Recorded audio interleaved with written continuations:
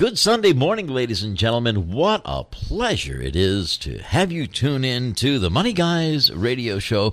Well, this is really Money Wise with the Money Guys, but I'll tell you what, Ray Lance is really the star here, USA Wealth Group, because he helps protect your family's financial future, and especially in the event of the unexpected happening. And Ray, it's always a pleasure to be in your company. Thank you so much, Phil. Thank you, ladies and gentlemen, for listening every week, and welcome to another show for MoneyWise. We're going to talk today about something that I think impacts almost everybody who's listening. We're going to ask the question, is it time for a financial checkup? Is it time for a spending checkup? Yes. Because unfortunately, it's more the majority that I'm seeing right now. Most people spend more than what they should, and you don't need to. So we're going to talk today about some very specific things about how to control spending, how to cut down your spending, and if you do that, you're going to be able to save more, which is the main objective, obviously. Sure. And boy, there's been some shocking stories in the newspaper recently. We're going to talk about that a little bit. Mm-hmm. Even this past week, on Thursday, September 11th, there was an article called Debt Has Become My Undoing, and it's a story about a woman in California who's older, and she still has student loans. She went back to school late, and at her present rate, she's going to be 81 years old by the time she pays off her student loans. Oh, my goodness. We're going to come back to that story in a minute. There have been very recent articles in the Wall Street Journal about couples who are living beyond their means, and unfortunately, it has become the American way of life. Debt. Mm-hmm. We're bombarded by advertisements all the time, television ads to buy this, to spend this, to buy a new car. You can put the television on in the evening in particular, and you'll see in the space of an hour, you might see 5 separate car and truck commercials. One after another. We're constantly being bombarded to spend, and that becomes part of our psyche. So we're going to talk about that in some detail. And for some people, it gives pleasure. And remember what Aristotle said, even many, many thousands of years ago: the aim of the wise is not to secure pleasure, but to avoid pain. Aha. So if more people would adopt that philosophy, I suspect, we wouldn't have some of the problems we have in the world today. And, it was interesting reading this article about the woman who's going to be 81 by the time she finishes paying off her student loans. Yeah. Because Aristotle also said education is the best provision for old age. But I guess that's not the case if you start really late and have a lot of student loans to pay for it. So now I have to give you one that you can guess at, Phil. All righty. And this is a gentleman, his name does begin with a P. So, let parents bequeath to their children not riches, but the spirit of reverence. The spirit of reverence. Yes. You sound like Johnny Carson. That's right. the great Karnak. That is Plato. That was definitely Plato. So remember Ed McMahon? He would yes. give. That was great. I used to watch that show. Oh my God! When Johnny would be in his turban and he would hold the envelope to his head. Carmack the Magnificent can do the same thing. Oh, my gosh. But, Plato also said something else which I thought was interesting. We hear these quotations all the time, and we never know where they come from. Plato said, necessity is the mother of invention. That's interesting. I would have thought Ben Franklin. I would have thought Ben Franklin, too. Would have said that. Actually, I think Ben Franklin probably copied Plato and revised all these famous sayings that he had for himself. You think maybe? Maybe. Who knows? Well, he loved reading Plato and Socrates, and yes, he did. He was a very smart man. Very. And along the way, we really can learn so much from the Greeks. One of my goals is I want to go back and read some Greek history when I have the time. Nice. Because we forget how much the Greek philosophers in the Greek civilization did contribute to where we are today. One of the things I would like to announce today is that at the end of September, starting on September 30th and again on October 1 and October 2, My office, USA Wealth Group, is going to be doing some seminars for the public called Savvy Social Security Planning. And we're also going to be talking about some other ideas for maximizing retirement income. Now, the ideal person who should go to this is anyone who's interested, but in particular, if you're listening and you're between the ages of 58 and 66, there's something very important you can learn at this seminar. We're going to be doing Thursday, September 30th in the evening at White's of Westport. On Wednesday, October 1st, again in the evening, we'll be at the Century House in Acushnet. And on Thursday, we made a very strategic decision. We're going to be doing a seminar in the afternoon at our office at USA Wealth Group. Mm-hmm. We're not going to do Thursday evening because we now have Thursday evening football. Oh. We figured people are going to be caught up in football, and they're probably not going to be caring about how they can maximize their Social Security. Yeah. So Savvy Social Security seminars, we'll be talking about that more. And give us just an appetizer of some of the things that might come up. Sure. We're going to be talking, for example, about 5 major things to consider when you're deciding when to apply for benefits.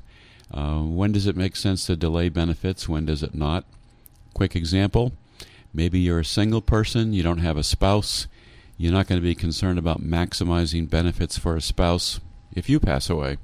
So maybe you might be more inclined to take it earlier. And longevity is also a factor, of course, too. How long do you expect to live? And why it's important to check your Social Security records for accuracy. Did you know, Phil, and ladies and gentlemen, that the Social Security Manual, which is the guideline for the representatives in Social Security offices, is 20,000 pages long? Why so little? Why so little? Well, they probably haven't had time to print more, I guess. How many? 20,000 pages of regulations on Social Security. So most people think that it's really a simple subject. Oh, my It's gosh. not. We can give you some very good guidance. Oh, yeah. And if you make the right decisions compared to maybe not the right decision, it can make a difference literally of hundreds of thousands of dollars over your lifetime of additional benefits. And benefits for divorced spouses or widows or widowers. Right. Many, many things. And really importantly, we're going to talk about how to coordinate the Social Security benefits with your other retirement accounts, assets, income. My prediction, and I've said this before, is that going forward, what's going to be most important to people when they retire is, are they going to have enough income to live on comfortably, Right. and will it last for them for their lifetime? That's right. Because we're all living longer. So why don't more people seek out the advice of a professional, a caring, a great person like yourself before they say, yes, I want to accept Social Security now? Or why don't they get a little education? Well, people in general tend to procrastinate. People tend to listen to their neighbors more than they do to professionals often. But one of the things that I like to do is to analogize to going to see a doctor. If you have a medical problem, you don't hesitate to go see a doctor. If you have a financial question or a financial issue, you really need to do the same thing. Don't go see a doctor, but come see people like me, because we can help. Yes. And we're doing so much more now with helping people, even in later ages that we find with very significant debt problems. Just this past week, I've met with some people in that situation. And don't ever think that your situation is hopeless or that you can't find some way to help. There's always something that we can do to show you how to improve your situation, how to better your situation. So with that as background, if you do have any interest in coming to our Social Security seminars, we will not be putting this in the newspaper this time. This is going out by mailed announcement to people in that age group. But in the next couple of weeks, we're going to be talking about Social Security in more detail to give folks some ideas about how important this is, and the decisions that you make regarding your Social Security claim, it's going to stick with you for the rest of your life, and it's going to have an impact on your spouse if you're married. And there's just no reason not to get proper information on it.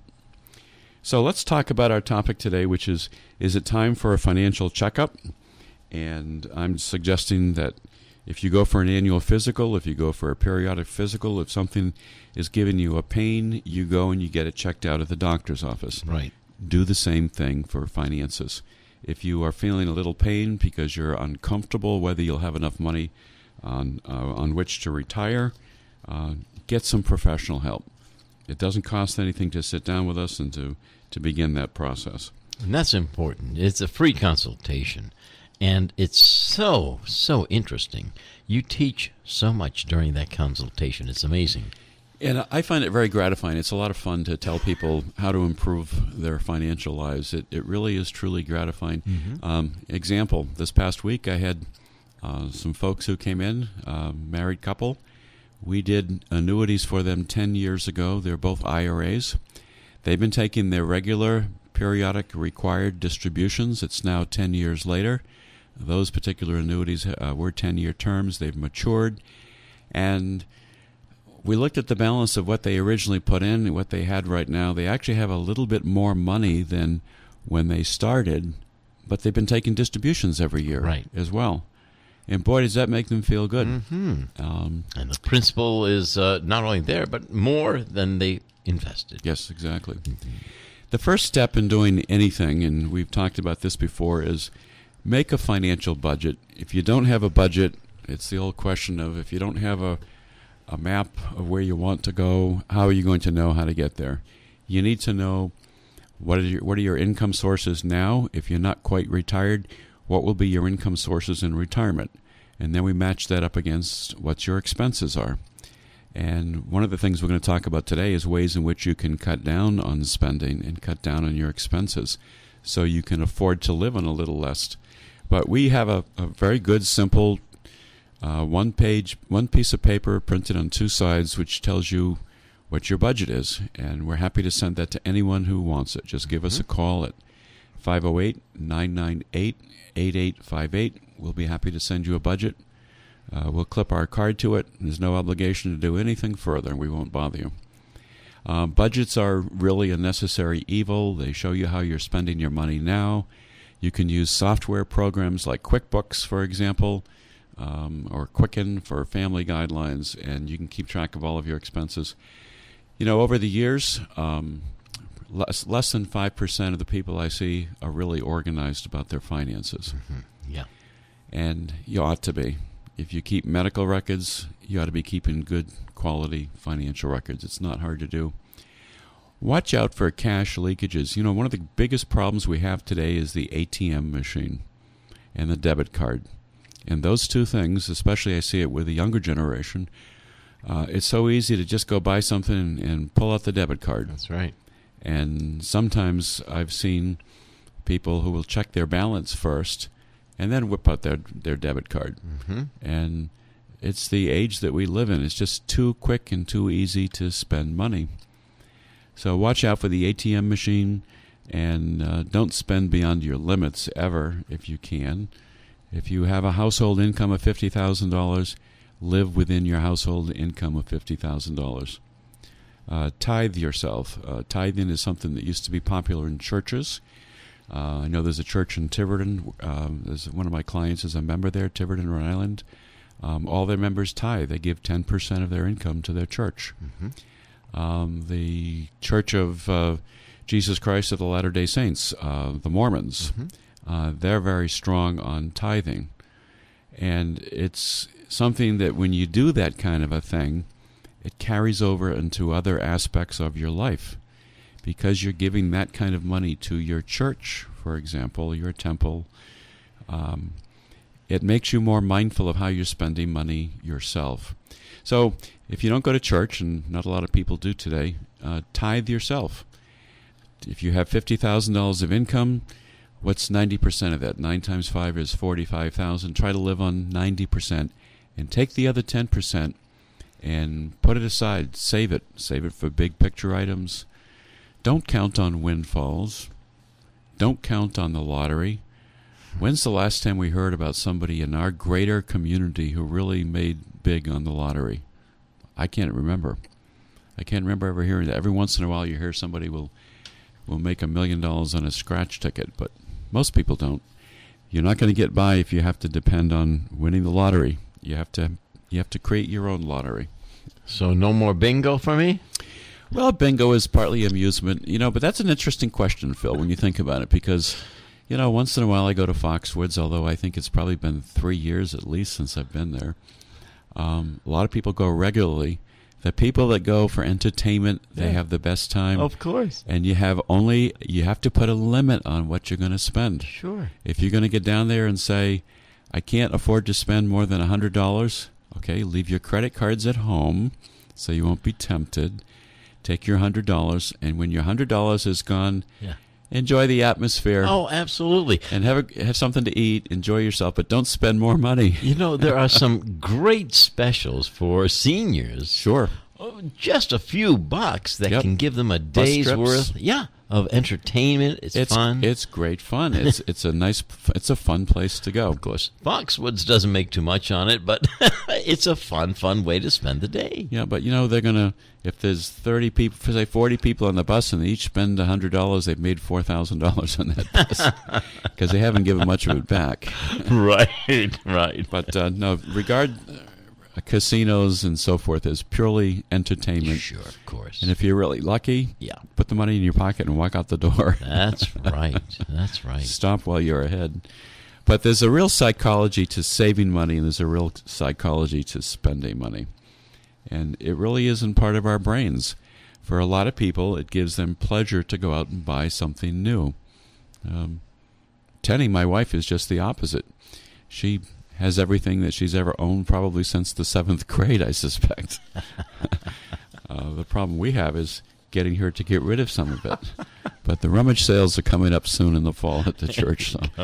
But don't use your credit cards or other lines of credit. If you're going to buy something, get in the habit of paying cash. If you need to go out and buy something, if you can only pay for it with a credit card, put off buying that item, whatever it is. Wait until you can pay cash.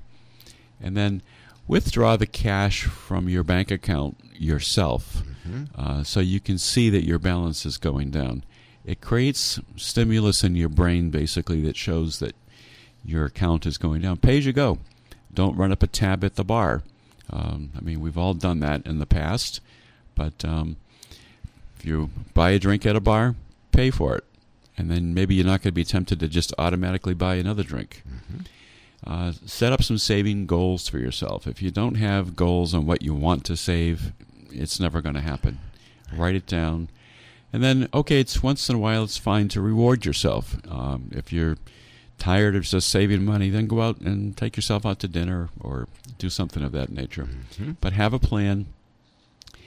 Look forward to the future. You have to have a future to look forward to. So those are some spending ideas, but for savings ideas, make sure that when you're going to try to save money, if you're saving for something that's pleasurable, like a vacation, say, you know what, I'm going to take a trip next year. I'm going to take a cruise. It's going to cost me $1,000. I'm going to put aside $75 a month. And when I do that and I have all the money, then I know that it's going to be paid for.